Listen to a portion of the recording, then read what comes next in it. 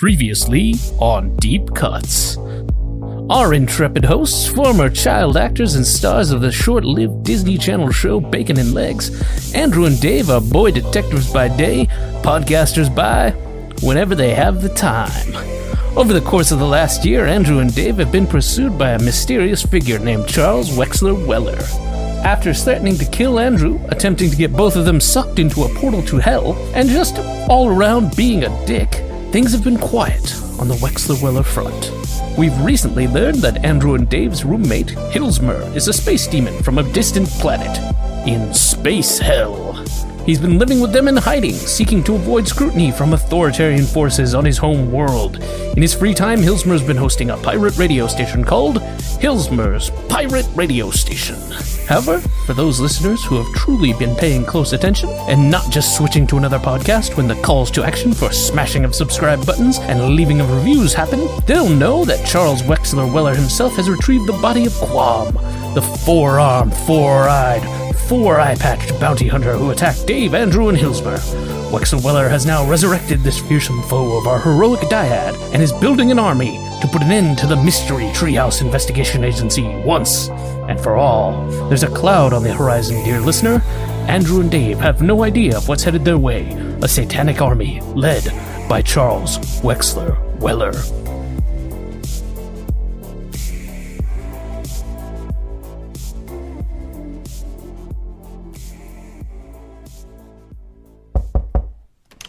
Hello? Who are you and why are you wearing beige? Oh, hey, is there an adult here? Yes. I'm a fucking adult, you 5'8" intestine turned inside out. What do you want? Oh, I'm the, are you sure you're an adult? You seem like maybe you're the imaginary friend of a toddler or something. Are you the mailman? What happened to Andrew WK? Oh, he has to be taken off this route. Can you just sign for this package? Give it here. Signing. Alright, so, listen, do you, maybe want to listen to my album about partying? What? Do you want to listen to an album I recorded about partying? Like how Andrew WK makes music about partying? What? No! It has nothing to do with that. It was a complete coincidence that Andrew WK happened to start making music about partying around the same time I did in the late 90s. So you're telling me that it's just a huge coincidence that you took over the mail route of Andrew WK and also happened to be a party-themed musician? And you're not weirdly stalking his life single white female style and trying to become him? Yes. Okay. So, do you want to hear? Get out of here, you lanky son of a bitch, and buy some pants next time. Act your age. Come on, man. Well, I guess this saves me a second trip. What? What are you talking about? Did my new order of berries and mush come? For some reason, I'm having a hard time remembering. Goodbye forever, you Fozzie the Bear if he was an anthropomorphized Chipotle late afternoon shit-looking motherfucker. That was the meanest mailman I've ever met. I just want more berries and mush, man. Huh. What even is this package I just signed for? It says, "Do the Mystery Treehouse Investigation Agency, care of Andrew and Dave." I should definitely open it. Weird. It's a record? Just like a shitty novelty CD? Bacon and Legs present the Dead Boy Detectives sing some tunes. What the fuck is this shit? Oh, weird. It's a tie-in record for the canceled TV show that Andrew and Dave were child actors on. It seems kind of collectible. I wonder if it's worth anything. Oh, holy shit. This sold on eBay for like a cool $500. Goddamn. Maybe I should put this online.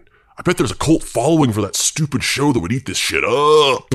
You know, this is actually a perfect way to drum up some hype for my new peer-to-peer data sharing site I'm developing called Hilsmer's Pirate Music Site. Just gonna put the record on this data-ripping device I conveniently have hooked up to my computer here. This file is huge. This is gonna take forever to start uploading. Oh, hey, Hilsmer. What are you doing? Oh, I'm just uploading this thing to my new internet pirate site. You mean Hilsmer's Pirate Radio Station? Sort of. It's an offshoot of that called Hilsmer's Pirate Music Site. It's a place where you can connect directly with other people and share music from your hard drive. I'm hoping that in a few months, basically the entire world's catalog of music will be available on my site for free. You mean like Napster? Like what? Napster. It's the thing that came out in the late 90s. That's literally what you're describing. Napster. Fake news! I invented this. It's an idea nobody has ever thought of before, and I'm gonna be rich because of it. First of all, Hilsmer, how does that plan even make sense? How do you expect to become rich from a site that literally steals things and gives them away for free? And also, you better be careful because whenever Napster came out, it basically got into a bunch of legal trouble, was this huge cultural punchline, and the disgraced founders had to shut down the company. Actually, we should do an episode about Napster. You're right. Why didn't we think of this before? That'll be the perfect Deep Cuts Season 1 end-of-year finale episode. Huh. Well, how much longer do you think you're going to be, Hilsmer? We're planning on recording our season finale episode of Deep Cuts tonight, so we kind of need to record soon. You mean the thing you literally just decided on? Yeah, we write fast. Well, I don't know. It kind of looks like this thing might take a little while. This file is taking forever. What's the file? It's some weird obscure CD some fans sent you guys. A fan sent us a package? Oh no, that's never good.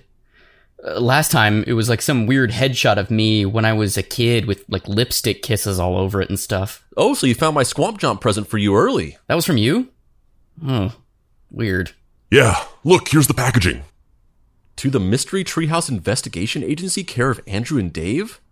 Huh. Wait, this isn't from a fan? It's from Charles Wexler Weller! So? What does that mean? He's the, secretive dude who's been fucking with us all year. In fact, I don't really even know why or who he is or, I don't know, he's just so secretive. Very secretive. That's what makes him such an impressive adversary in Big Bad, because we don't actually know anything about him. I mean, he just sent you guys a CD. A CD? No.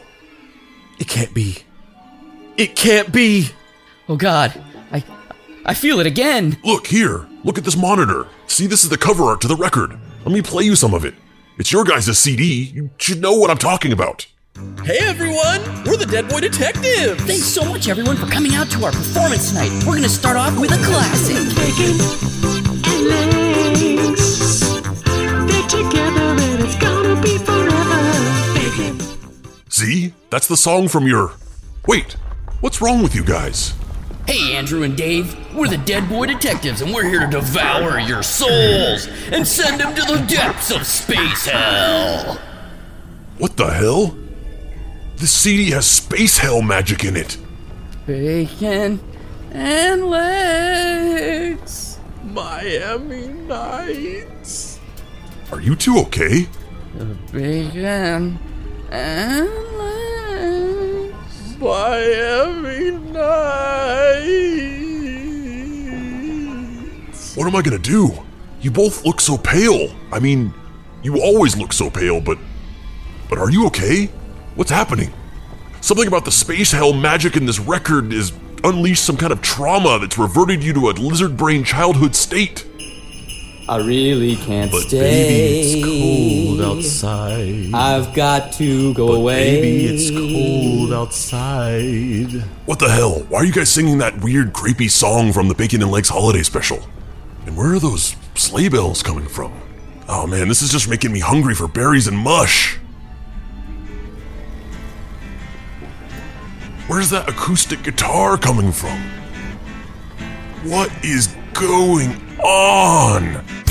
You can never forget them Jerry's on your berries and mush. Don't you ever forget them Jerry's on your berries and mush. And if you ever forget them Jerry's, the mush will taste really ordinary. The flavor experience will be contrary on your berries and mush. This is so weird. Oh, think, Hilsmer, think. Think, you red idiot. How can I get you two to calm down and reaffirm your natural selves that aren't weird, shambling, pale-faced, singing zombie versions of yourselves? Oh, wait a minute. Last week, Dave was just telling Andrew how much he likes doing this stupid podcast because it emotionally centers him or whatever. Maybe if we just record an episode of the podcast, they'll come back to their normal selves. The math checks out. Wait, what is the script on the table? The Napster episode? How the hell did they write this while they were standing here talking to me? Bacon and legs. Miami Nights. Fine. Maybe if we record this episode, it'll break the dark space hell magic and turn them back to normal. When I point at you, read the script, Davy boy. Read the script, Davy boy. Read the script, Davy boy! Oh, fuck. He can't do it. He's just humming incoherently to himself. Oh, think, Hilsmer, think. Okay, fine. I'll do it. I'll host the podcast. I'm Hilsmer. I'm Bacon and Legs. And I'm... Welcome to Deep Cuts, the podcast where we pick an obscure topic and walk you through the ins, the outs, and the nitty-gritty so you can appear like an interesting and idiosyncratic person at your next forced social function. Wow, I guess I'm listening to you guys talking through the walls a lot more than I thought I did. Well, today's topic is Napster, aka those motherfuckers that stole my idea. What is Napster? Oh, who gives a shit? They helped people steal music, shit got messy, and then they changed the music industry forever or whatever. Let's just get this shit started already because apparently Andrew and Dave can only sing shit today. So that's how my week's going.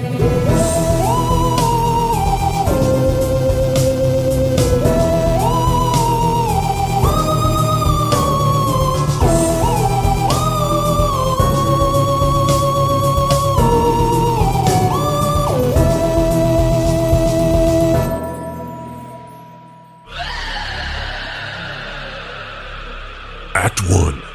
I can't believe we're fucking doing this.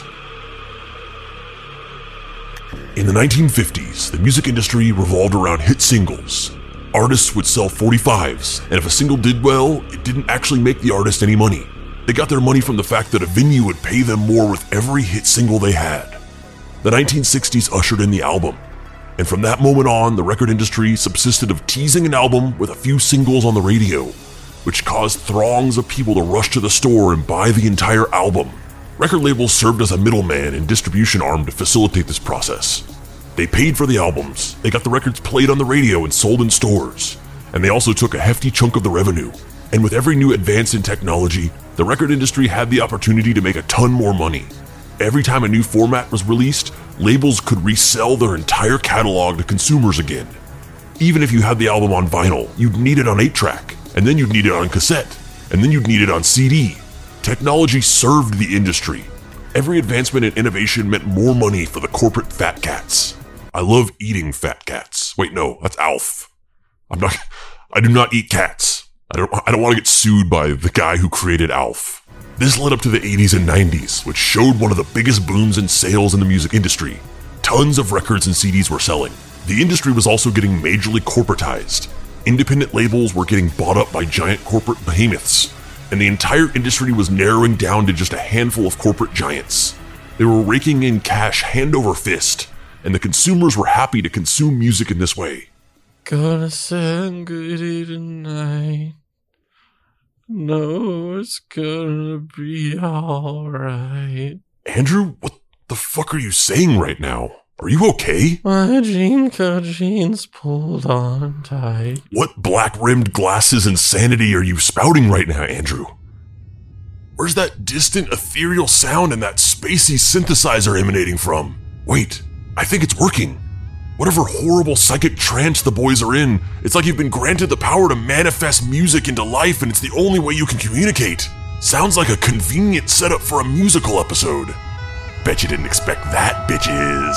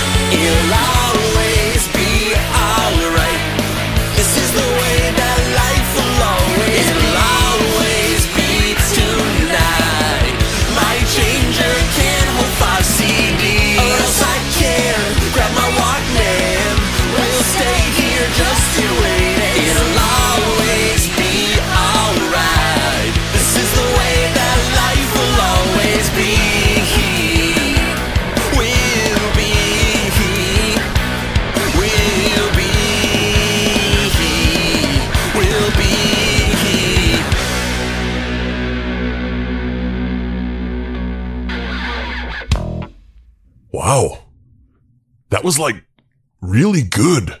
Where did the instrument sounds come from? That was like some straight up magical realism bullshit. Bacon and legs. Don't worry, Davey. We're gonna get through this. And then the MP3 came out in the mid-90s. Music could be distributed on the computer, and as many copies could be generated as you wanted with no loss in quality or storefront overhead.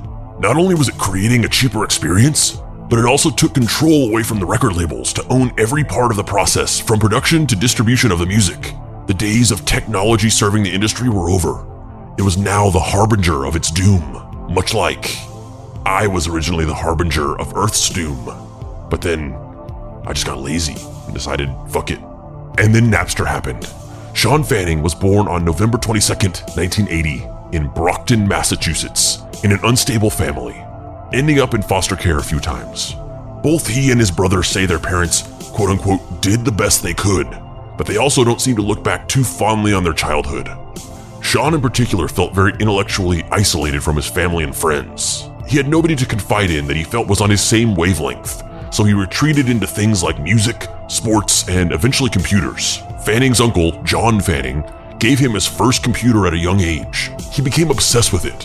He learned to program, became inundated in hacker culture, and was in several hacking-related BBSs and IRC chat groups. He made many friends through these groups and finally felt like he belonged.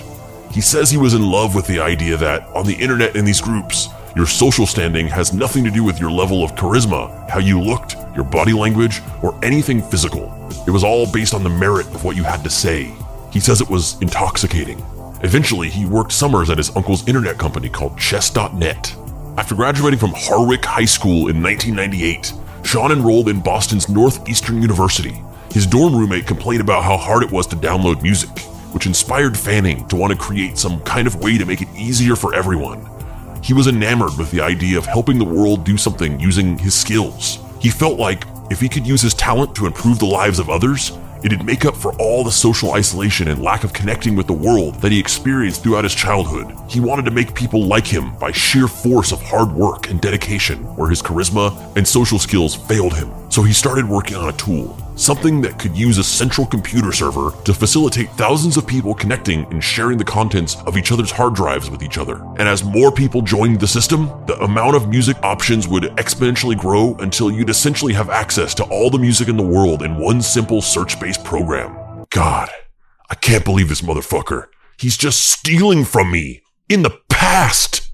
But to Fanning, it wasn't just sharing music.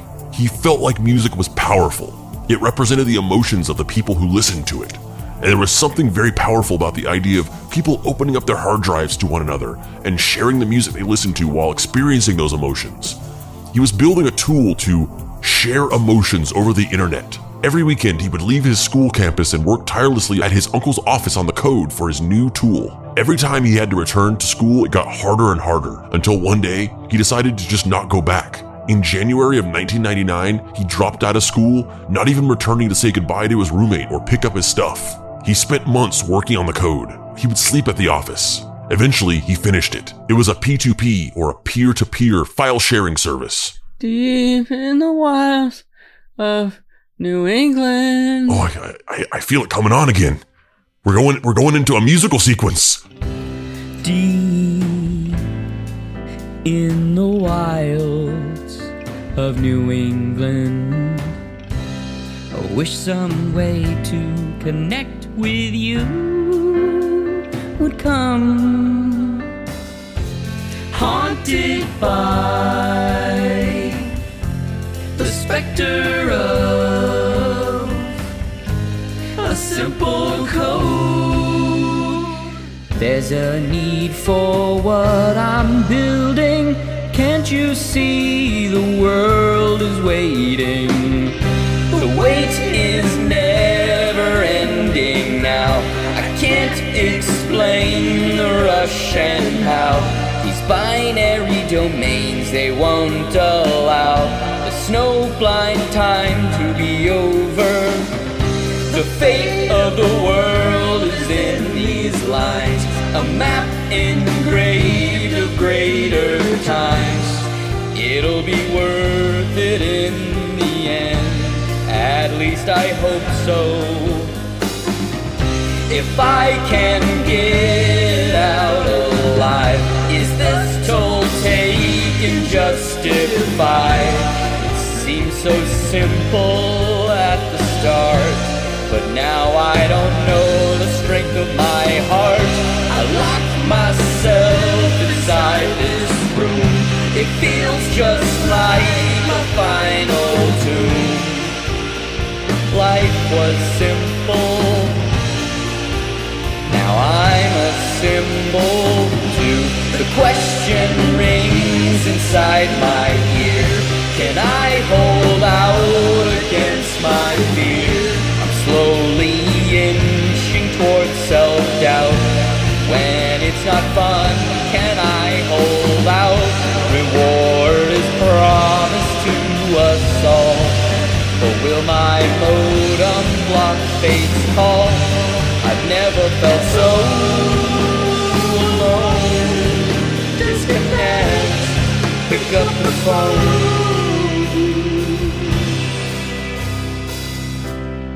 Me dialing up, and you're not here right now.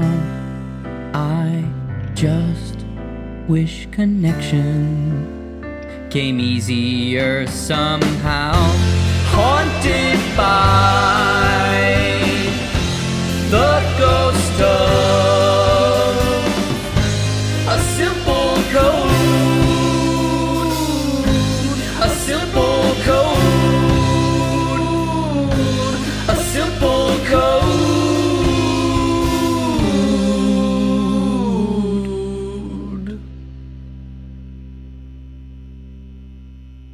Wow, this is crazy. You guys are really channeling the script. This is like, it's not just a history of Napster episode, it's like a musical history of Napster. Stares into camera, unblinkingly, breaking the fourth wall, right now before a commercial break.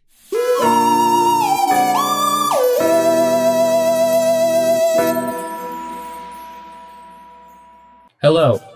Are you a fan of the motion pictures and comedic stylings of one Eddie Murphy? Do you have powers and abilities far beyond those of most normal human beings? Are you an escaped subject from the government's top secret MK Ultra program? Then boy, have I got a deal for you. I run a theater here in your local city. We will be showing the motion picture Norbit, which is very real.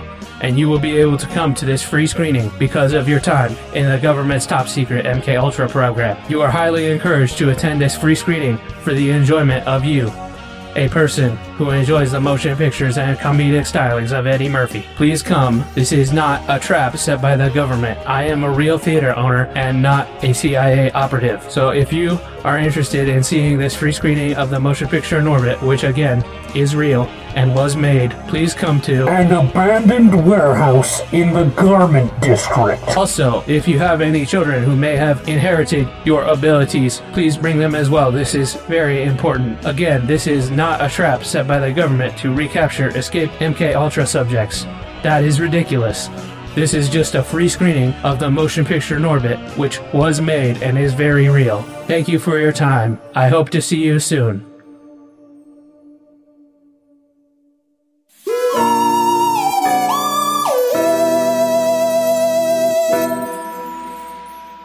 Act 2. So much time and effort went into this shit. The first version of Napster didn't work. Fanning, who went by the screen name Napster online, consulted an IRC chat for help. He crowdsourced bug fixes but wouldn't show anyone the full source code. All the hackers actually found this fun. They thought piecing together the puzzle without the full picture was a great challenge. During these IRC chat sessions, Fanning met Sean Parker. Sean Parker, as a teenager, ran a BBS called Realm of Darkness. He wasn't a skilled programmer like Fanning, but he was obsessed with the intersection of technology and business and wanted to start a tech company. He even had connections for financing. He saw Fanning's program as a golden opportunity to get in on the ground floor of something big. When they decided to go into business together, Parker set up meetings with investors. Fanning flew to meet him, and Parker's dad drove them to their first investor meeting. This feels kind of weird without the interjections and conversations with Andrew and Dave. Let's liven this up. Dave, what do you think about this Sean Parker guy? Bacon and Legs. Oh, that was a bad idea. Very bad idea. Crying makes me very uncomfortable and kind of horny. Anyway, May 1999, the program, now called Napster, after Fanning's online screen name, was released onto the internet for free. Huh, sounds like another idea stolen via time machine. It connected to a series of servers, and you could search song files by names. The server would facilitate the connection to download the music, but the music was not on the server. It facilitated you connecting directly to the hard drive of the person who had the music file. Napster was the first of the massively popular P2P file distribution systems, although it was not fully peer-to-peer. Since it used central servers in order to maintain lists of connected systems and the files they provided, while actual transactions were conducted directly between client machines. Well, I'll tell you one thing, Hillsborough's pirate music site is full P2P, baby. I don't even know what a fucking server is. Actually, there were already networks that facilitated the distribution of files across the internet, such as IRC, Hotline, and Usenet, and Hillsborough's pirate music site. But Napster specialized exclusively in music in the form of MP3 files and presented a user-friendly interface. The system didn't just have a bunch of free music. It had a bunch of alternate versions, bootlegs, etc. of songs that weren't commercially available at all. They created a Napster IRC, and the program spread by word of mouth across the internet through that.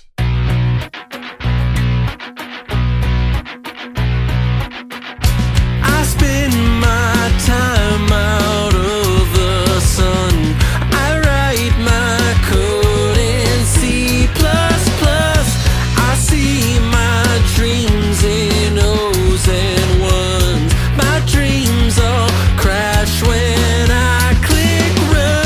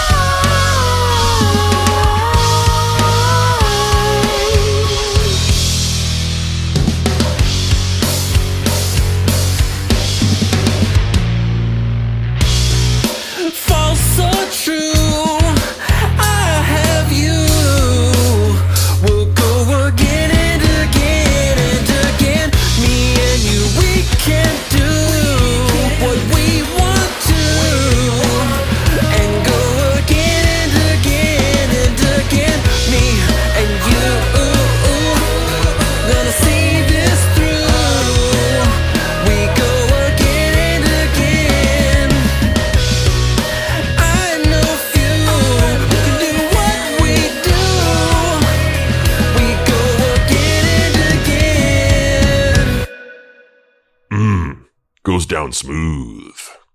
Executives at record labels started noticing Napster. It started gaining low-key attention, and they started freaking out about the numbers they were seeing. There had always been music piracy, but this was staggering and concerning. They immediately started getting together in meetings and discussing Napster and what it might mean for them. ZDNet published an article about it, which made it even bigger. It kicked off the period of insanity. Parker and Fanning moved out to San Mateo in Northern California, hired some people, and turned Napster into a real company. They hired a lot of programmers and hackers from the Napster IRC that helped Fanning initially fix all the issues and bugs with the early version of Napster, such as Jordan Ritter, who ended up becoming chief server architect, Ali Adar, who became senior director of technology, Aaron Guadamuse, who was Mac QA engineer, Brandon Barber, who was director of production management, and Chris Fenner, director of business development. Those are some nerdy fucking names, that's all I gotta say. You never hear of someone named Jack Stronggood doing a bunch of weird nerdy programming bullshit. At this point, they had 30 to 40,000 registered users. They needed the servers to scale. At this point, it wasn't a question of whether or not Napster was going to take off. It was whether they could keep up with the growth and actually pull off serving this massive growing user base. They huddled together in their apartment in San Mateo every night, pulling all-nighters, fixing code issues, and problem-solving ways to adapt the software to the growth. It was a few solid months of uncertainty over whether they'd be able to keep the software up and operational as thousands and thousands of new users were uploading and downloading tons of MP3s. They figured out how to index more than 1 million files per server, which literally nothing else on the internet was capable of doing at the time. As they started figuring out how to conquer these issues, the long nights of racking their brains became celebrations of success. They figured it out. They reached 20 million users. They received more press coverage. They were starting to become celebrities. A bunch of inexperienced kids who didn't really even know anything about the industry they were playing around with were on the verge of completely revolutionizing it and changing it forever. I quit my job. What, Dave? What? You quit your job? What the fuck, Dave? Who's gonna pay rent at this slop house? Oh, it's the song. Okay, yeah, sorry, carry on.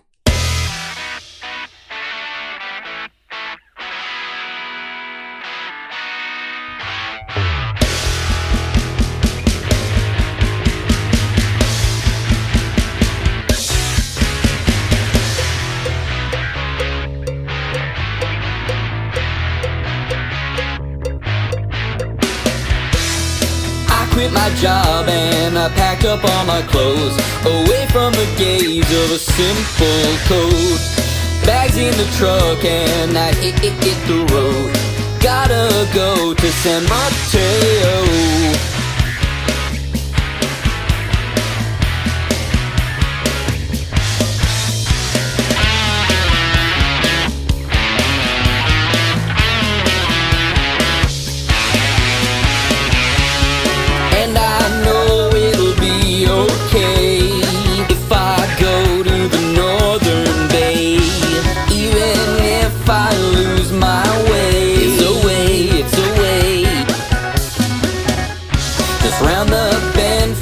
San Jose. It's too far, I don't go there anyway.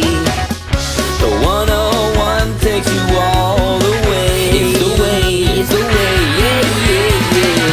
Me and my crew can finish this coat. We're breaking records with each payload.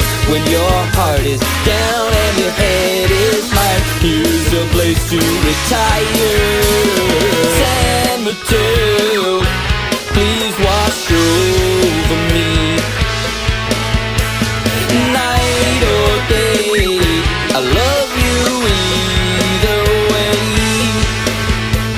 San Mateo, I need you kinda strange. Night or day, I love you, San Mateo. Nothing can stop us, we're building something great. We're in the best part of the goddamn state. When your heart is down and your head is mild, here's a place that inspires.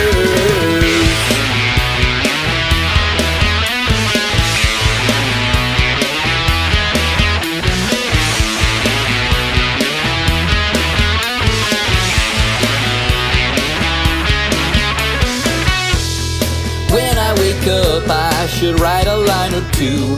We are very close to something brand new.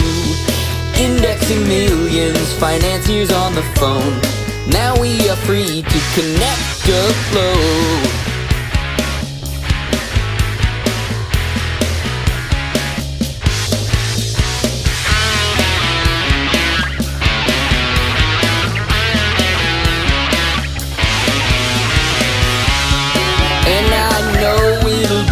Okay, if I stay in the northern bay, even if I've lost my way. It's the way, it's the way.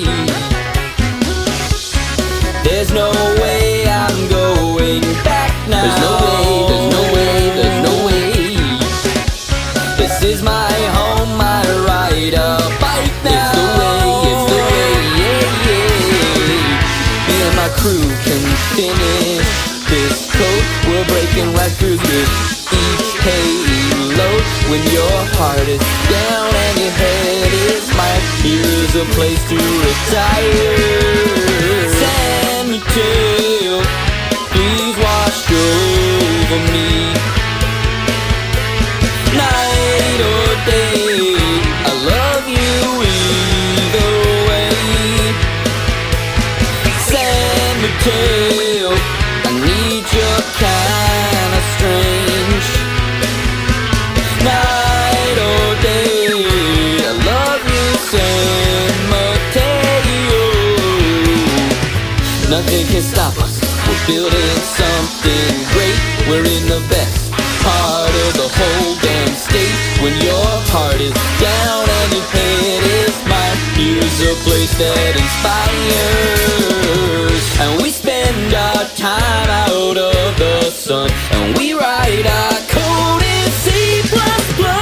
We see our dreams in O's and ones. They come true when we click run. San Mateo, please wash over me. Night or day, I love you either way.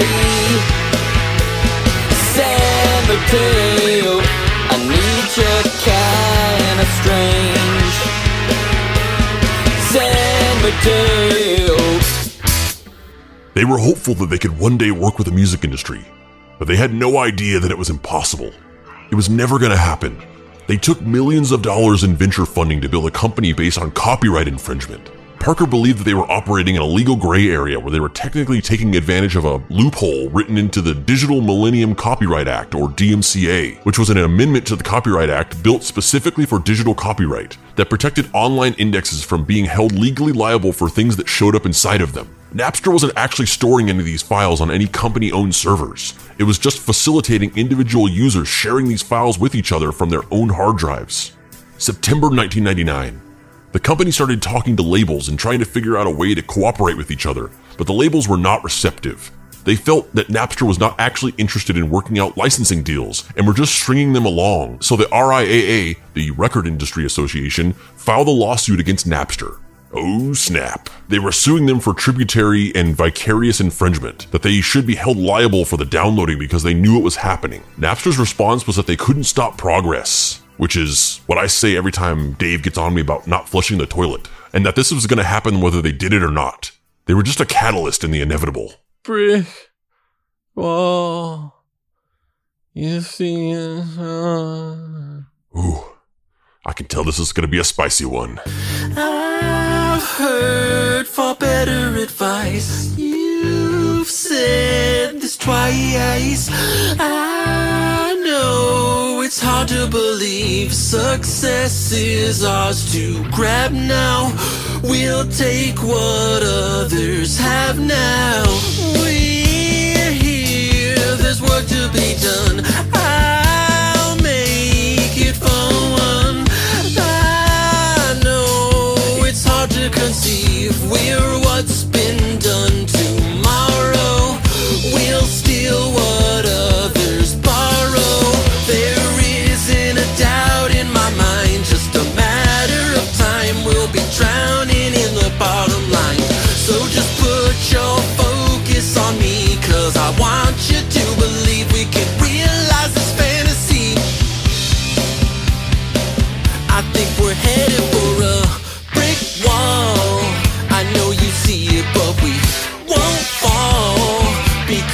have each other. It's never gonna bring me down. We're on our feet as we hit the ground, and we're never gonna leave this town. Now I see we're headed for a brick wall. It might impede us, but we won't stall, because we'll build a way around. Everybody can hear the sound. It's in the wire, it's what we've found, and we're never gonna leave this town now. Come on, boys.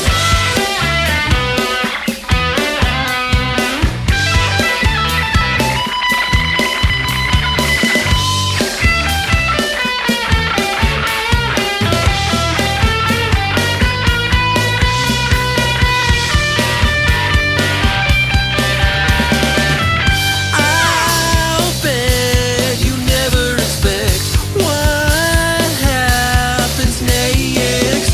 I mapped our destinies in my uncle's office. Late nights, we'll see our name in huge lights. We'll be speaking our words in magazines. We'll be gracing silver screens, but remember what connection means. I found you through the lonely void. Let's make sure that's not destroyed while we make this world our fucking toy. I think we're headed for a brick wall. We can push through it if we stand tall, because you are my brothers. It's never gonna bring me down. This thing we built can all make us proud, and we're never gonna leave this town now. I see we're headed for a brick wall. It might impede us, but we won't stall, because we'll build a way around. Everybody can hear the sound. It's in the wire, it's what we've found, and we're never gonna leave this town now. I think we're headed for a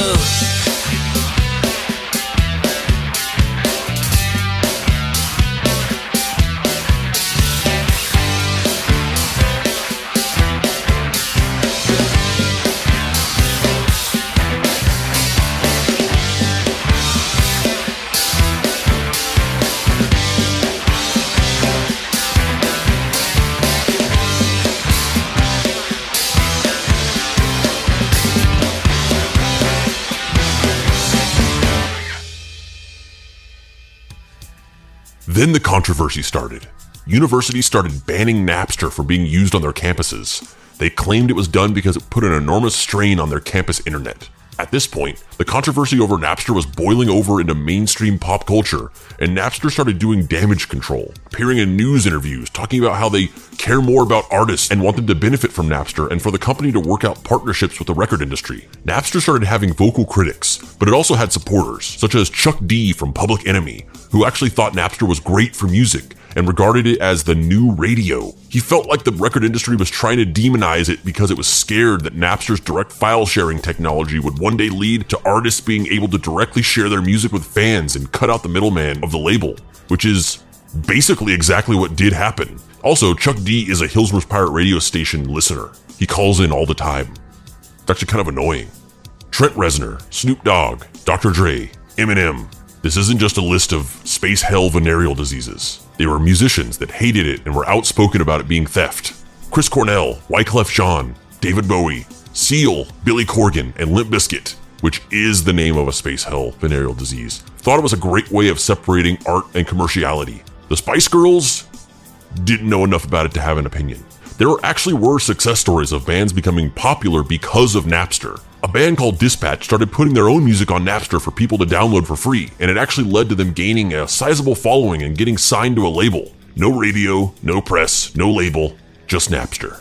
Napster became the most talked about company in the country. They were getting popular, going to big cocktail parties with Arnold Schwarzenegger, Warren Buffett, and the founders of Google. People were talking about how cool their company was. On the outside, they were basking in the new fame, but behind the scenes, they were stressing out over the growing legal issues that were piling up. The RIAA wanted Napster completely shut down. The record industry felt completely blindsided. It felt like an ambush. They needed to stamp it out. The industry was divided. Some artists and record executives hated Napster and wanted it gone. Some artists and more progressive, largely outside of the US, record industry professionals thought it was the future and that we had to adapt to it. Yeah, Napster, MP3s. Why does everything good blow up in my face?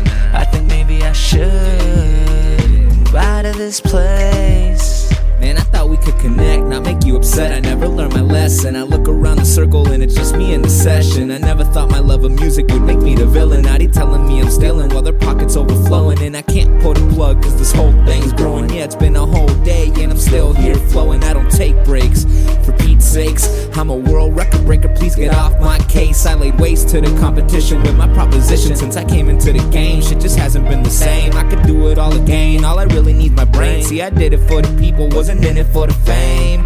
You can't drown me with the hate cause it's all love. I can find my own way in this packed club. Act tough but inside I wanna die. You should buckle up baby, it's about to be a ride. How do we get this far? Why do things fall apart? I should've listened to a gongo. Now I got the whole crowd wondering where my tune goes. And maybe I deserve it. I hurt but it wasn't on purpose. I know you've heard the saw before, but I'm ready to repeat it standing at your door. Like, how do we get this far? Why did things fall apart? I should've listened to a gongo. Now I got the whole crowd wondering where my tune goes. And maybe I deserve it. I hurt but it wasn't on purpose. I know you've heard the saw before, but I'm ready to repeat it standing at your door. Like, legal troubles over copyright infringement aren't slowing down Napster. The song swapping company is now in the top 50 list of most visited sites on the web, according to Media Metrics, and spin-offs are on the way. Oliver Gammon reports. why does everything good blow up in my face? I think maybe I should move out of this place. Why does everything good blow up in my face? I think maybe I should move out of this place. Why does everything good blow up in my face? I think maybe I should move out of this place. Huh.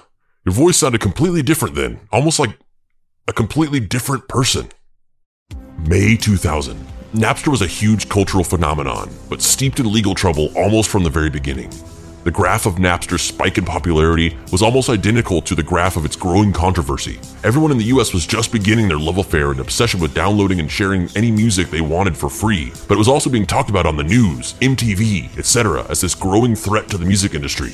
And then enter Sandman, and also Metallica and Lars Ulrich.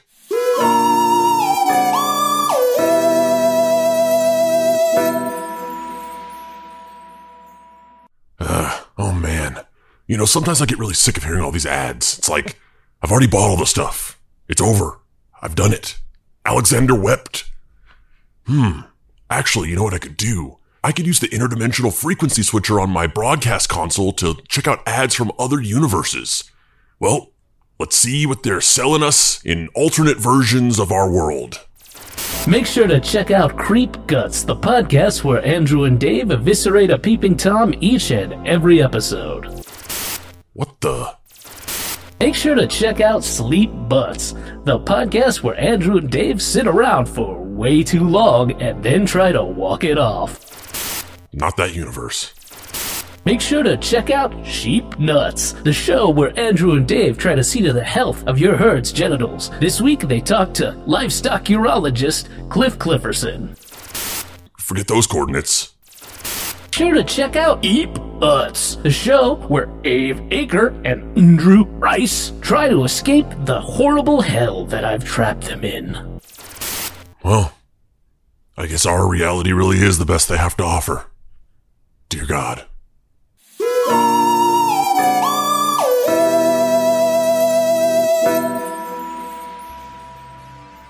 3. A vaguely European accent that you can't quite place and find equal parts annoying and mesmerizing. They, or specifically Lars, became vocal critics of Napster after discovering that an unreleased early mix of their song I Disappear had somehow made its way onto Napster for public consumption despite never being released or making its way out of the recording studio. Going on interview shows and talking about how the software was theft. They delivered a huge list of 2,600,000 usernames of people who had illegally uploaded the unreleased mix of I Disappear and demanded those users be banned. They literally printed the names on paper and delivered them to the Napster offices. Napster complied, but banning even hundreds of thousands of users for uploading a song was like throwing a cup of lukewarm water on a forest fire. When Lars showed up at Napster, there was a huge media storm, tons of reporters and news vans. Lars held a press conference outside. The Napster employees were urged to hide inside the office and not come out, but Fanning and Parker decided they'd sneak out the back door of the office, go across the street, and watch the spectacle. Lars hand-delivered the list of names to the other guys at the office. Upon meeting them, Ulrich was blown away by the Napster guys. He expected some skeezy hacker villains, but what he met were a bunch of baby-faced college kids, the types of people who would literally be his fans. He reflected afterwards to a reporter that he found the entire exchange to be very cordial and thought it had gone a lot better than he had expected. Funny enough, despite the fact that Ulrich was just arguing that his music and livelihood shouldn't be put on the internet for free, it wasn't Napster who received negative publicity from this stunt, but rather Ulrich and Metallica that received a major backlash. They were mocked and regarded as lame sellouts by tons of young music fans who thought it was very un-rockstar-like behavior of them to whine about a cool new music sharing app. They thought that metal was supposed to be anti-establishment and rebellious and sticking it to the man, and they thought it was ironic that they were acting as the man in this situation. Ardent values. Ardent values. What are you saying, Andrew? Farts and Calhouns? The fuck does that mean? Oh, this song's gonna be interesting. Farts and Calhouns. Can't even imagine what that's about.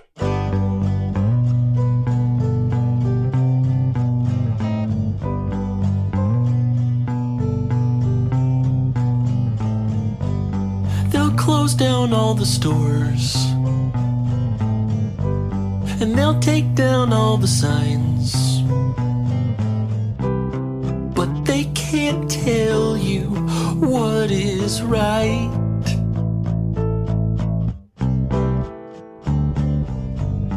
They knock down all the walls,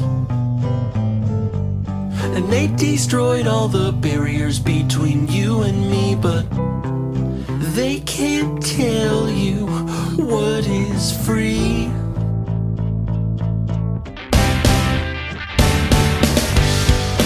Art and values, it's around and round again. What is right is what is right, my friend.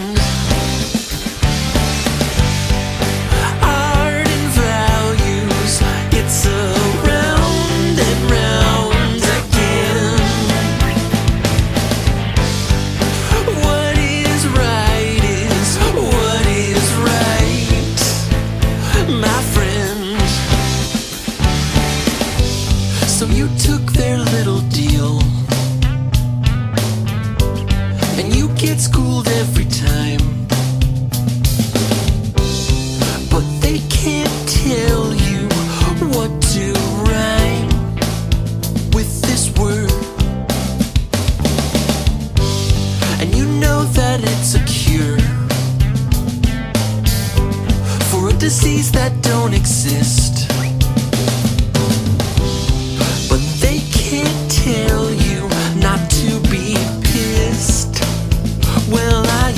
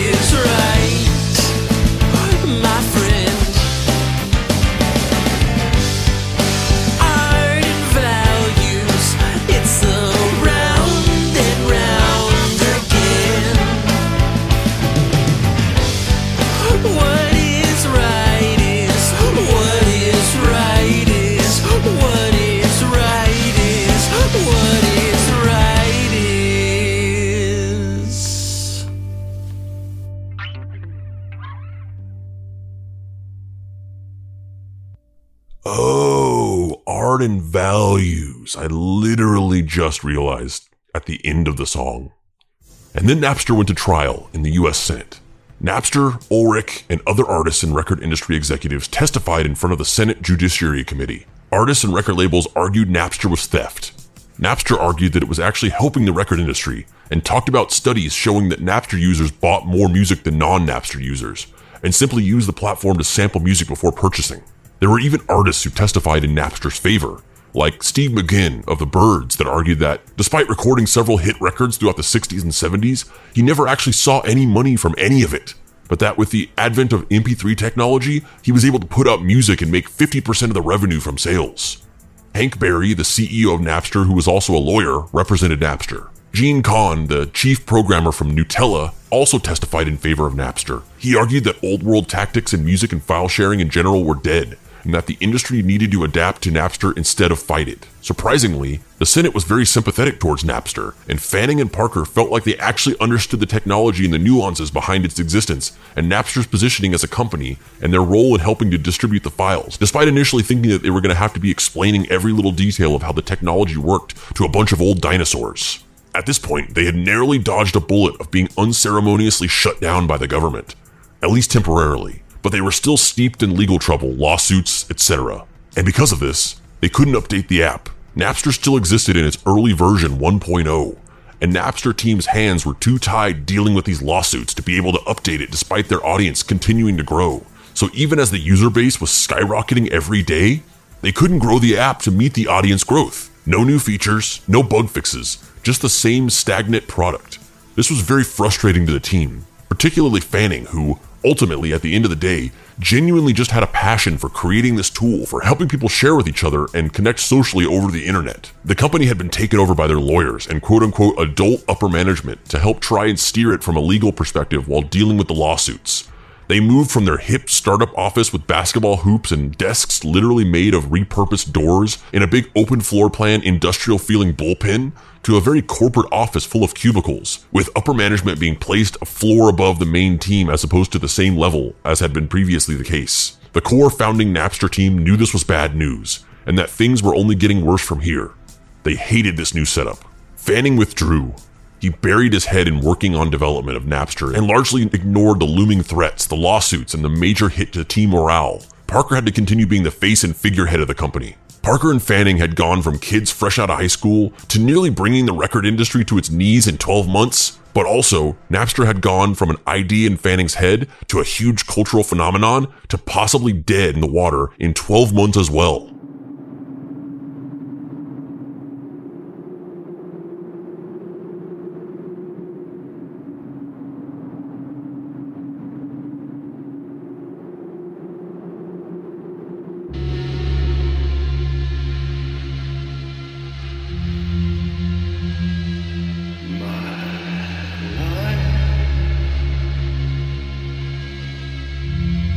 There's a fucking mess. This night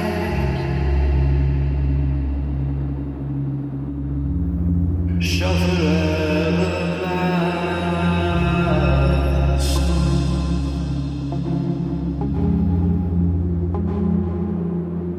Strands you on the telescope, things you do that keep your hands clean. I don't sleep, let alone dream. I used to be another man. Now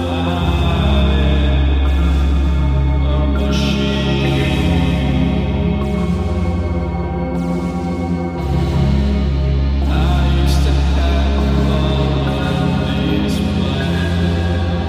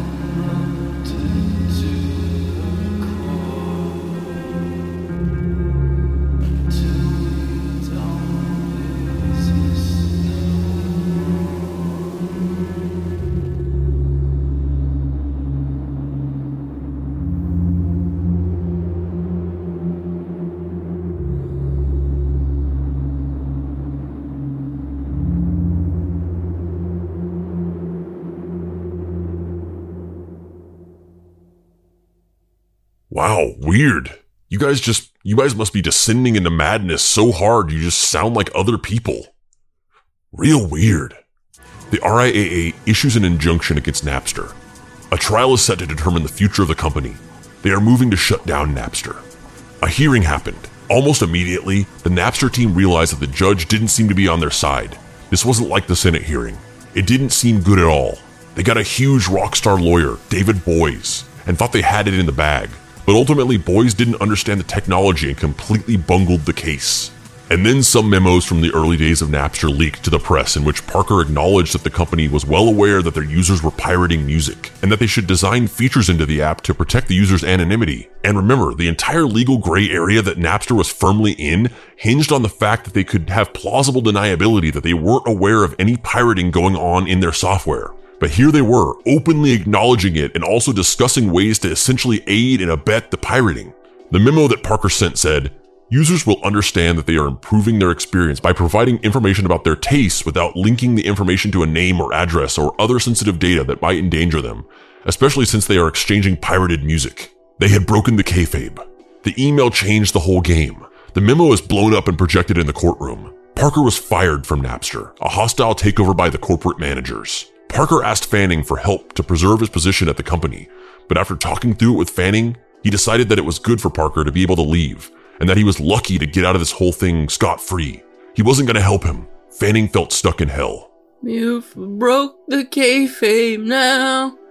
The lawyers know. I said the kayfabe, and now you're interpreting it in song form. And now you're stuck in hell with all these corporate bros. I get partial songwriting credit for this one. Yesterday I can't remember. It's been so long since last December. The snowblind time cuts and dismembers all of the dreams that burn like embers. You have to know that things are bad now. I have no time to be a dad now. You shouldn't have said that we pirate. Now you're the problem and the fire is fun. This used to be fun, but now we're up against a wall of ones and O's. This used to be fun, but now you're free to live the life that we once chose. Please, sir, won't you just spare me? I need work at this company. This is all that I can be. I have no future, can't you see?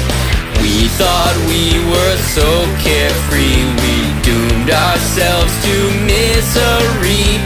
Things cannot just be shared free. This is freedom, can't you see?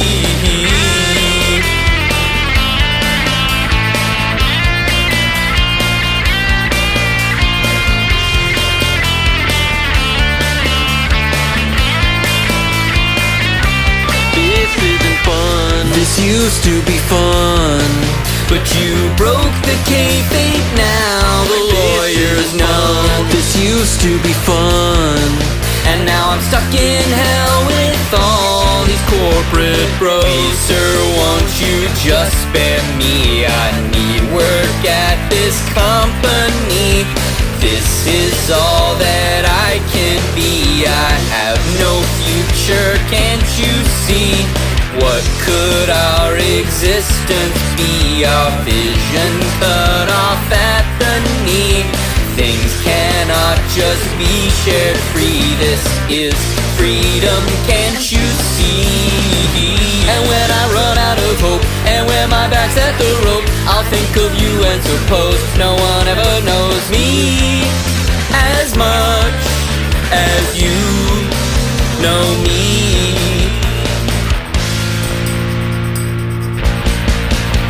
Please, sir, won't you just spare me? I need work at this company.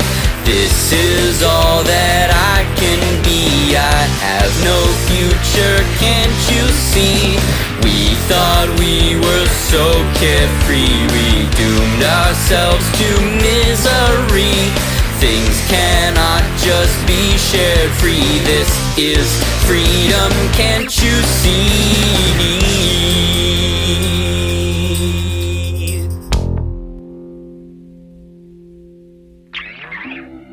They lost the case. The judge ruled against them. It was a huge win for the record industry, or at least it seemed so at the time. The company's future was hanging in the balance, and their protracted legal battle was being blasted out on every news channel and blog site on the internet. However, Napster's lawyers got the judge to grant a temporary reprieve from the injunction. They wouldn't have to shut down until the case was seen in the Ninth Circuit Court of Appeals. The Ninth Circuit was way more sympathetic to Napster. Napster's entire case now pivoted to, quote, "We intended for Napster to be this thing for sharing music legally with each other, but then it kind of got tainted by piracy. But ultimately in the future, it will become a great legal tool for sharing music legitimately that is paving the way for the future of digital music distribution. So don't shut us down now before we've been able to realize our potential." And the judges were receptive. The Ninth Circuit refused to shut down Napster. Fanning was under a huge amount of stress. October 2000. Bartelsman Media Group invested $80 million into Napster to turn it into a music subscription service. A paid model. Bertelsmann, and particularly their CEO, Thomas Middelhoff, thought that digital downloads of music on a subscription service was the future of music, and they wanted to use Napster to be at the forefront of this brave new world. But the team was exhausted. This wasn't fun anymore. They weren't developing a cool product to help their users share. They were just trying to survive. They were getting fed up. Winter of 2000. As part of the court case, Napster agreed to filter copyrighted music from searches. They had a row of computers full of temps dedicated to coming up with variations of keywords to filter. Fanning knew this was the beginning of the end. Napster had become a cultural punchline.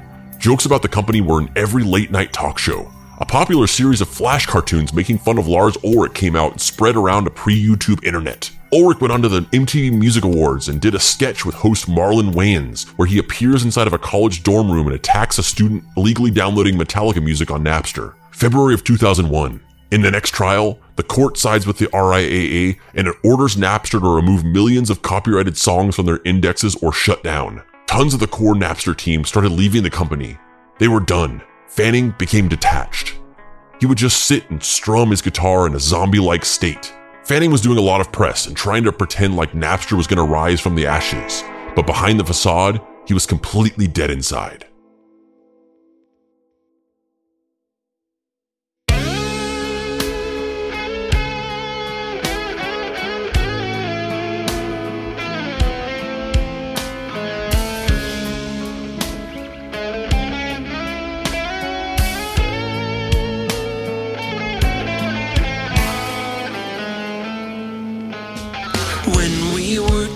And these things were so rare, I sunk it into the veil of my hair.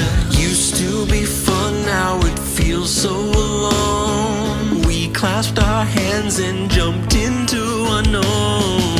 I will wait for you in a pasture of white, when all of my demons turn in for the night.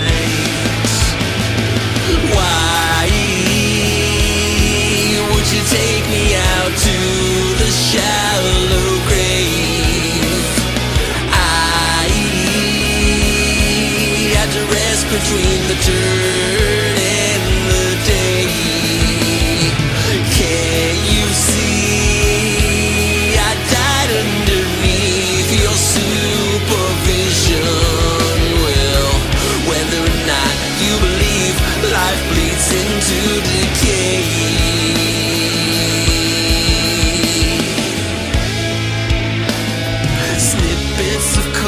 Now stuck in my mind, relics of when we had nothing but time. I thought connection was within my means. I only built an infernal machine. We were young and you swore to God we had nothing. I'd still wait for you, storm the gates if you asked me.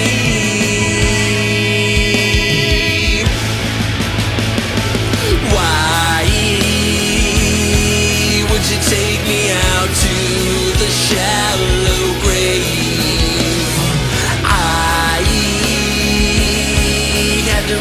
between the dirt and the day.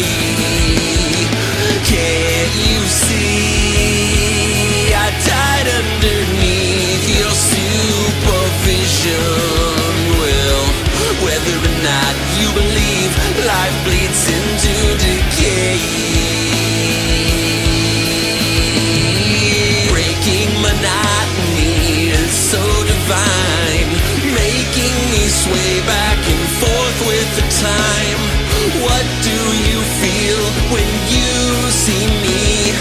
Chemicals bubbling down through my body. Can you see I died underneath your supervision? Well, whether or not you believe, life bleeds into decay.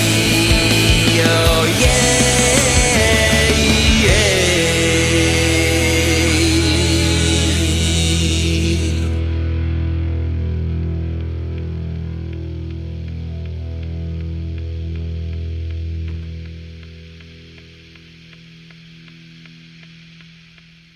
Oh, that was emotional.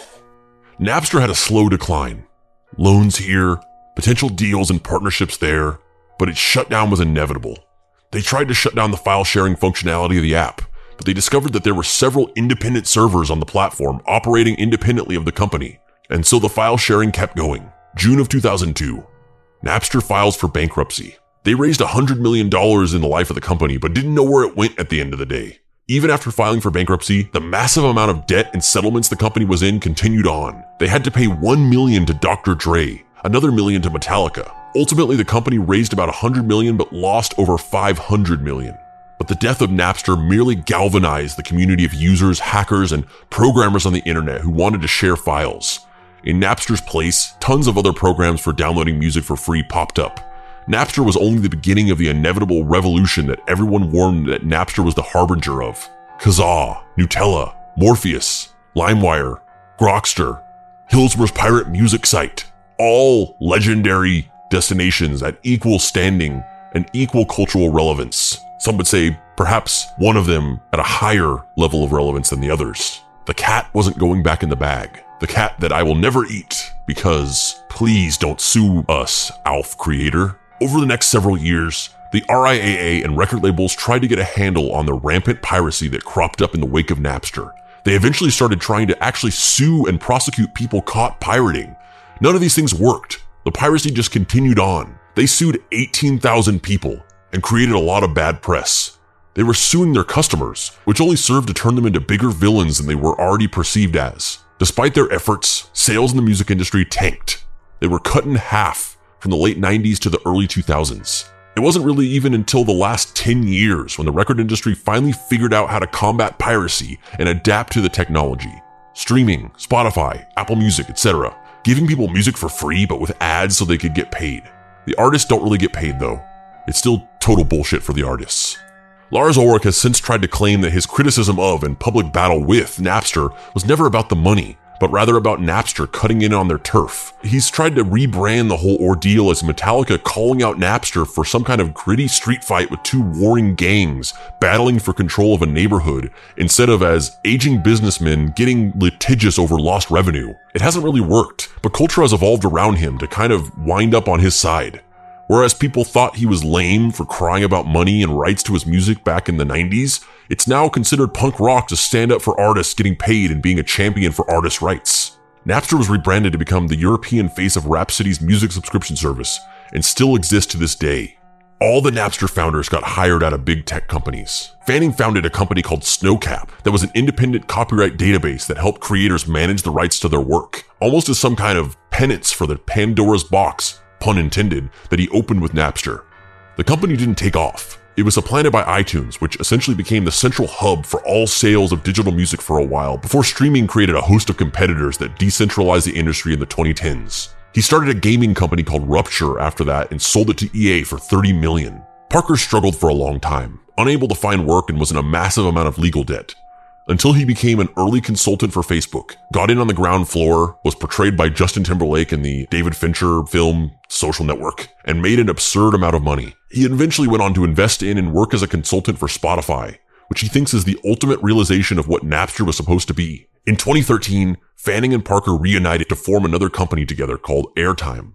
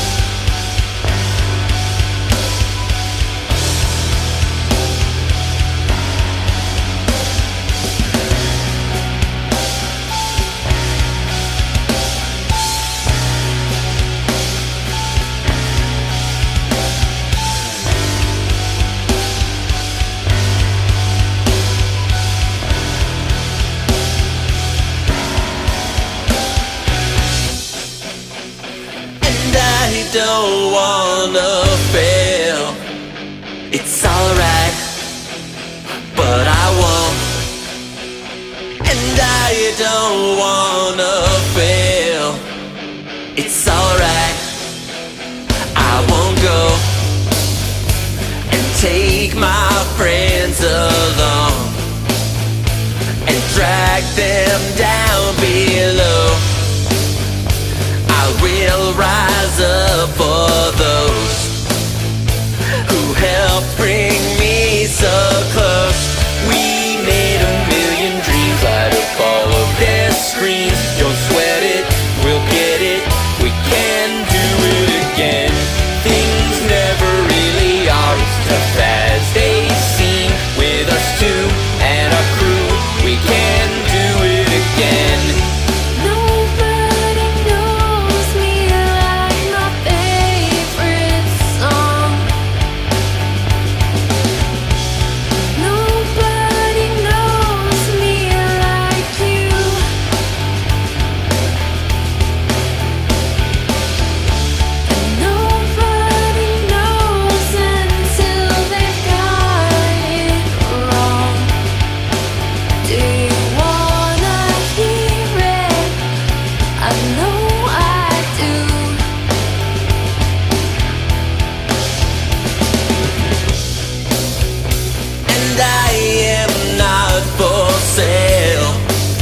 I'm alright, but I won't.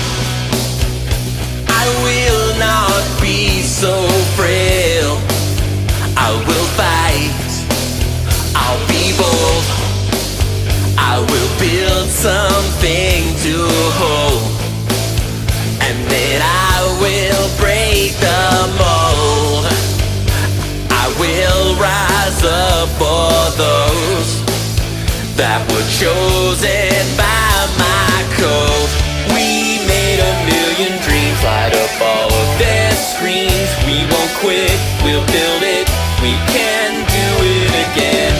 A greatness has arrived within both of our means. With us too, something new, we can do it again.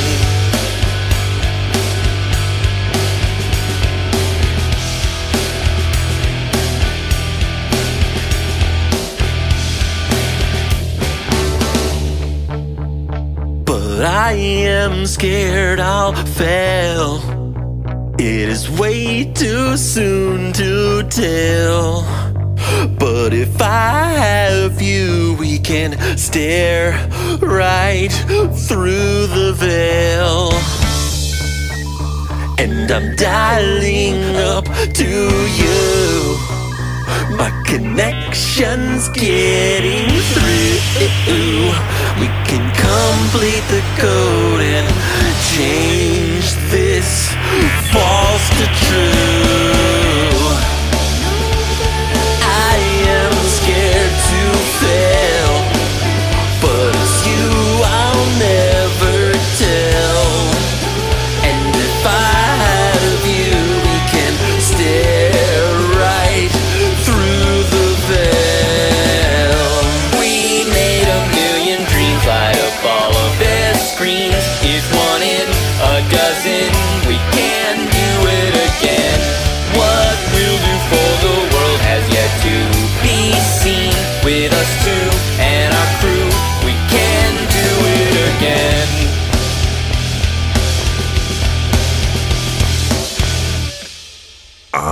Hilsmer. And I'm Dave Baker. And I'm Andrew Price. Yeah, fuck yeah, we did it. You're both back. It's my Davey and my Papa Pricey. Oh man, you can. Oh man. I feel like I've been singing for like 2 hours. Why is my voice so sore? You can find me online at heydavebaker.com. Andrew, oh god, I feel so woozy. Where can people find you on the internet? You can find me in my therapist's office unpacking decades of emotional trauma that I still haven't fully processed. And you can also find me at dapricewrites.com, where you can get my book, Deadbolt, AI Private Eye. Man, I know I present a tough and uncaring facade, but I was really nervous about you guys. I'm glad you're back to being normal. Yeah, the trauma of bacon and legs. Miami Nights Caused both of us to go into some horrible trance-like state. I know. I had to host this dumb musical episode for your stupid podcast to get you guys out of it. Don't ever say I didn't do anything for you. I don't know what's worse, watching you both sing or having to host this shitty thing. Yeah, I'm really thankful, man. Thanks a lot, Hilsmer. It means a lot that you came through for us. Jesus fucking Christ. What was that? That sounded like a bomb, dude. It sounded like someone just crashed a really well-designed spaceship into the side of the Mystery Treehouse. Really? That sounded like an explosion to me. No, trust me. I have a really good sense of hearing? Let's go out into the living room and see. Holy shit, who the fuck are all you guys? There's like a fucking team of asshole villain peoples in our living room. Oh fuck, Quam? Yes, Hilsmer, it's me. It's Quam. Yeah, your old four-armed, four-eyed, four-eye-patched nemesis. Back from the dead. Resurrected in order to lead this satanic army to defeat our ultimate enemies of the Mystery Treehouse Investigation Agency. Jenny Frionka? Hello, Andrew. It's been a while. Dave! Dave. I don't remember you having a cyborg arm the last time we met. Since you broke my heart, life's gotten a little weird. I don't go by the name Jenny anymore. I have a new code name. They call me Destructo von Torturstein. Yeah, that doesn't exactly roll off the tongue now, does it? It only really sounds good when it's screamed while your intestines are being pulled out of your body. Oh, okay. And who the fuck are you? Galactic Boy 0000000000001. Enemy Unit Andrew. I made a deal with a shadowy benefactor in order to save my home dimension, sacrificing my freedom to save theirs. Don't tell me. This shadowy benefactor is Charles Wexler Weller, right? Man, this guy's really starting to get on my nerves. He sent the Swamponomicon after us to try to get us sucked into a hell dimension? He's always sending us weird packages? I got a paper cut the other day and I just feel like he had something to do with it. And now he has this team of weird bounty hunter guys here to kill us? Fuck, man. This sucks. I'm just gonna say it. I usually keep a positive outlook on things, but fuck this. To say nothing of the fact that they've flown a fucking spaceship into the side of the Mystery Treehouse. Well, to be honest, guys, we're actually pretty late.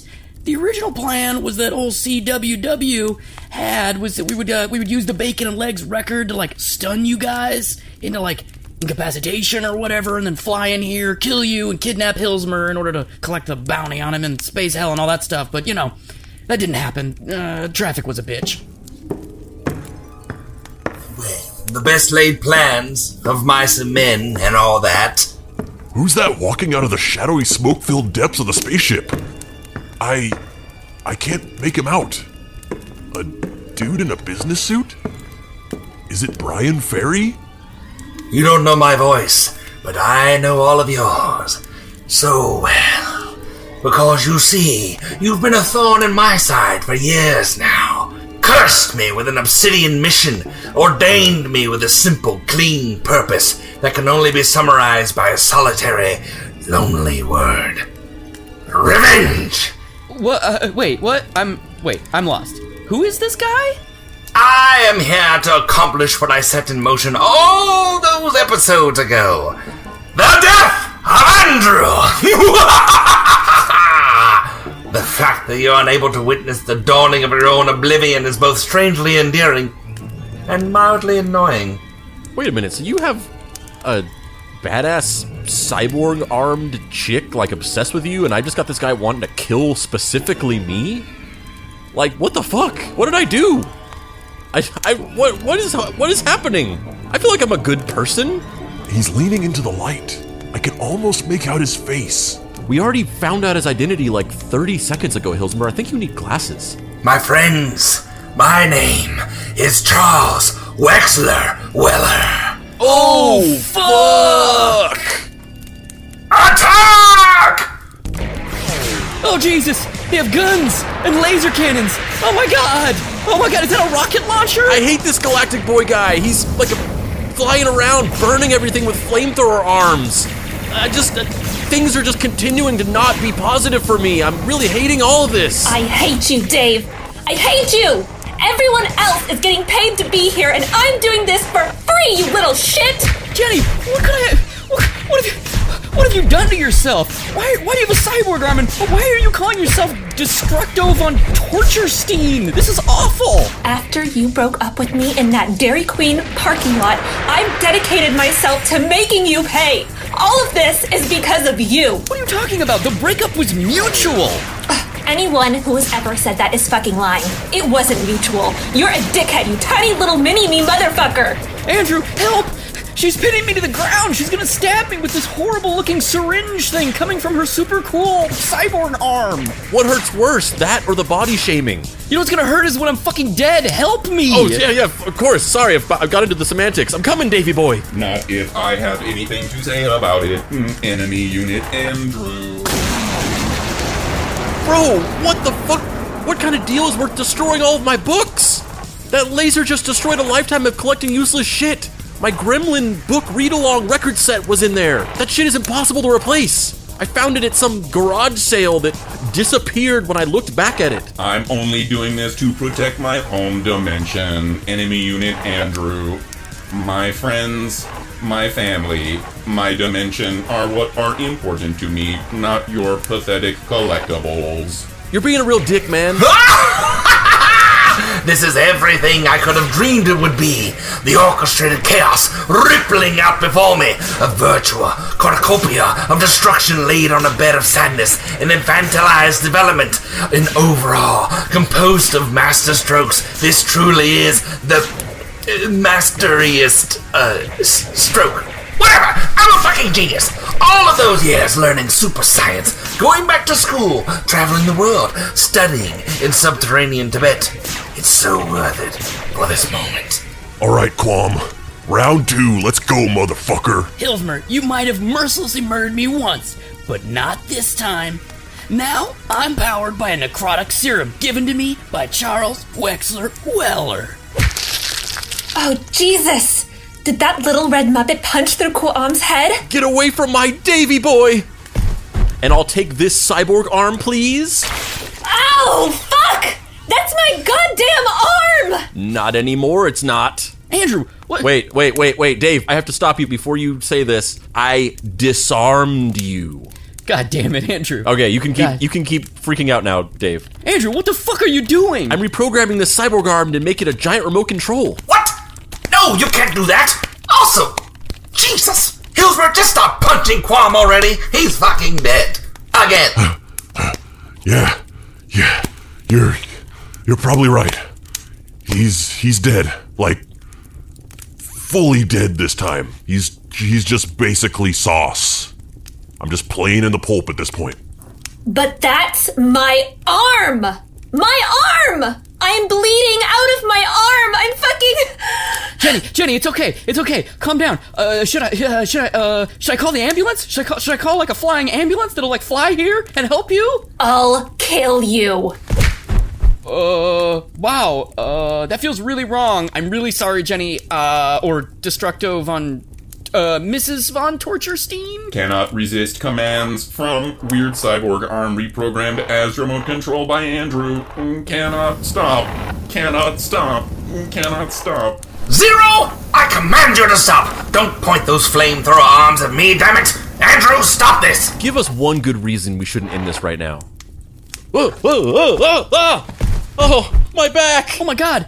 Andrew, did you just slip in a pile of Quam's intestines? Oh God, there's blood everywhere. I can't tell what's yours and what's his and what's Jenny's. You know, and God, this is awful. You dumb bitches! I'm gonna... No! All I have to say is, a bad devoted eye official... Oh, fuck my dart gun! Oh, fuck, shit! I just shot myself in the face with my own dart gun! Oh, fuck! Oh, God, all these years of planning and scheming, I have to end it with me rotting on the floor in pain! It just isn't funny! Fuck! Oh, a book deal! What? What book deal? What are you talking about? You complete pieces of shit. You've ruined my life. I was a struggling novelist. I had a book deal for a series of detective novels called The Mystery Treehouse. But then you bozos had to go and name your stupid business the Mystery Treehouse Investigation Agency, and you became so famous for solving crimes and also hosting hilarious and informative deep dive podcasts in your free time. It completely put the kibosh on my fucking book deal. So then you spent the next few years roaming the earth, becoming a super scientist, evil businessman guy with a shadowy cabal of villains? You should have just gone to Simon & Schuster or something. Like, this seems a little extreme. But you know what my favorite invention I've created over my time as a mad scientist, hell-bent on the purest revenge opium of the soul? Jenny's super cool cyborg arm that has like weird metal slats in it, kind of like the, you know, cable arm from the 90s. I think I'm dying. I'm pretty sure that you're already dead. It's fine. It's fine. Oh God, this is hell. You're here. Hey, I meant like you're dead on the inside. Like you're gonna be fine. The medics and cops and all that stuff are totally gonna come. Like they're probably flying here right now. No, not at all. These loafers. Oh, you're a loaf man too. Those are pretty badass. Rocket loafers! I got to get me some of those rocket loafers. But also, if he's not careful, he's gonna... Oh God, he's gonna... Oh God. That building is not gonna move. Fuck. Oh, fuck. I'm stuffed. Oh, what are you guys watching? Is that why you've been gone for the last 5 minutes? You were eating qualm? What? In space hell, four-armed dudes are a delicacy. I feel like that ambulance and cops will be here like any moment. What do we do with this like robot guy? I mean, I could let him go from this bootleg remote control thing, or I could have him self-destruct. That sounds fun. I would like to live. I need to protect my home dimension. Now that Master Unit Charles Wexler Weller is no longer here, I am free to do whatever I must to prevent anyone from returning to my home dimension. Oh, so you're not like a bloodthirsty maniac? Like the rest of these yahoos? Not quite, new friend Unit Dave. Well, I bet we could find some chores for you to do around the Mystery Treehouse. If you want, you know, I don't know. this wall could probably be repaired. Does that sound like something you'd be interested in, Galactic Boy? Please, call me Zero. No, really. I think I'm dying. I need help. I'll put some more pressure on that wound. It'll be fine. It'll be fine. You know, it's so funny. We were just watching that episode with us on Bacon and Legs. Miami Nights. I'd prefer not to talk about any of that. Anyone want some more qualm? He's still warm. Freeze frame on everyone starting to laugh. Well, it looks like Andrew and Dave got themselves out of yet another jam. I wonder what they'll be up to next. Why, I have to imagine they'll find some obscure topic, walk you through the ins, the outs, and why even the nitty-gritty, so that you can look like an interesting and idiosyncratic person at your next forced social function. As for me, I am but a humble narrator, and I hope I get to speak to you again, and that you all have happy holidays.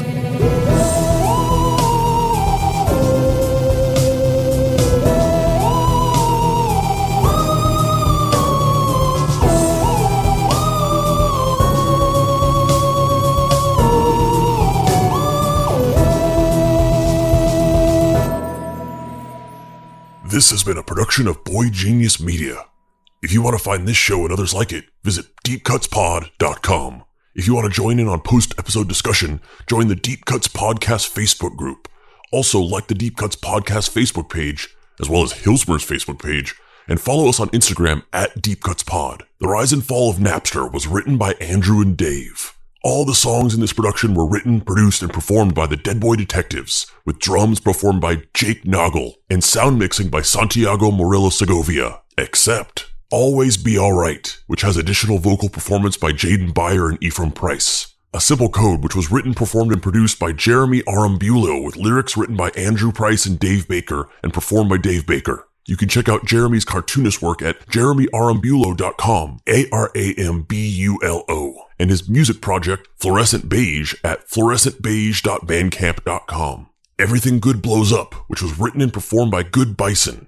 Good Bison has a new EP coming out at the end of January called Scattered Storms. The first single from the EP, Can't Predict the Weather, is already out everywhere you stream music.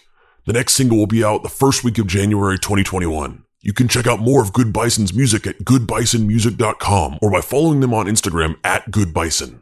And Drowning in the Middle of the Universe, which was written and performed by Marvelous Persona. You can check out their album In the Blood anywhere you stream music. The incidental music used in this production was created by D. Catalano. You can check him out anywhere you stream music as well. These people are being credited for no particular reason. Mike Bedard, Mike Miller, Kelly Bohart, and Wes Robertson. Special thanks to Jaden Beyer for allowing her home to become a recording studio for the entire month of December without completely losing her mind. And to Ephraim and Alistair Price, who inspired all of these songs.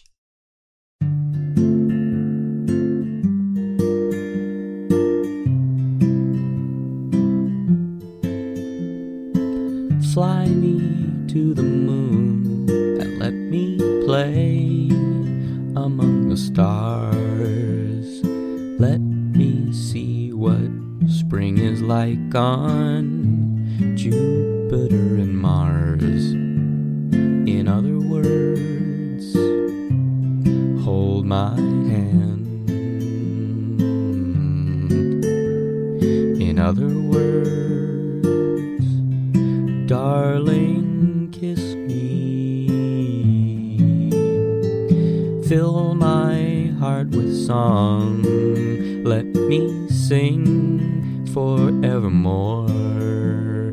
You are all I wish for, all I worship and adore. In other words, please be true. In other words, I love you.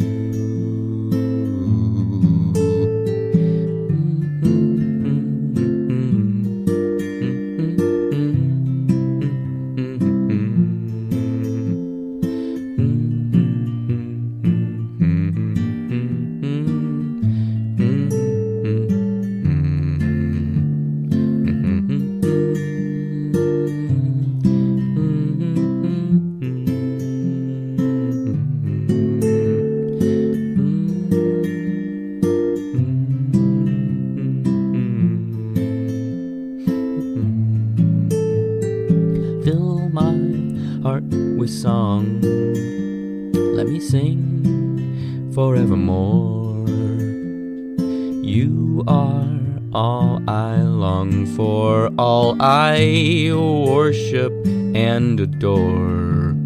In other words, please be true.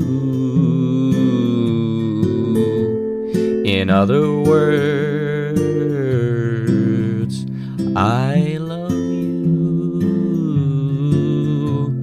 In other words, I love you. Oh no, Dave! You're still under the satanic spell! It's okay, Hilsmer. I was actually doing it on purpose this time.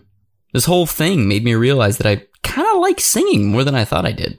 Oh, well, you better knock it off. This isn't going to become some musical thing all the time. I hate musicals. But wait, this doesn't explain the whole death of Andrew thing. I mean, this specific situation doesn't seem to be exclusively about me, so is there something else that's going to happen? Oh God. And what did he mean by bad devoted eye fisher? I don't know. Best not to think about it. But also, I don't really care because it doesn't affect me at all. So,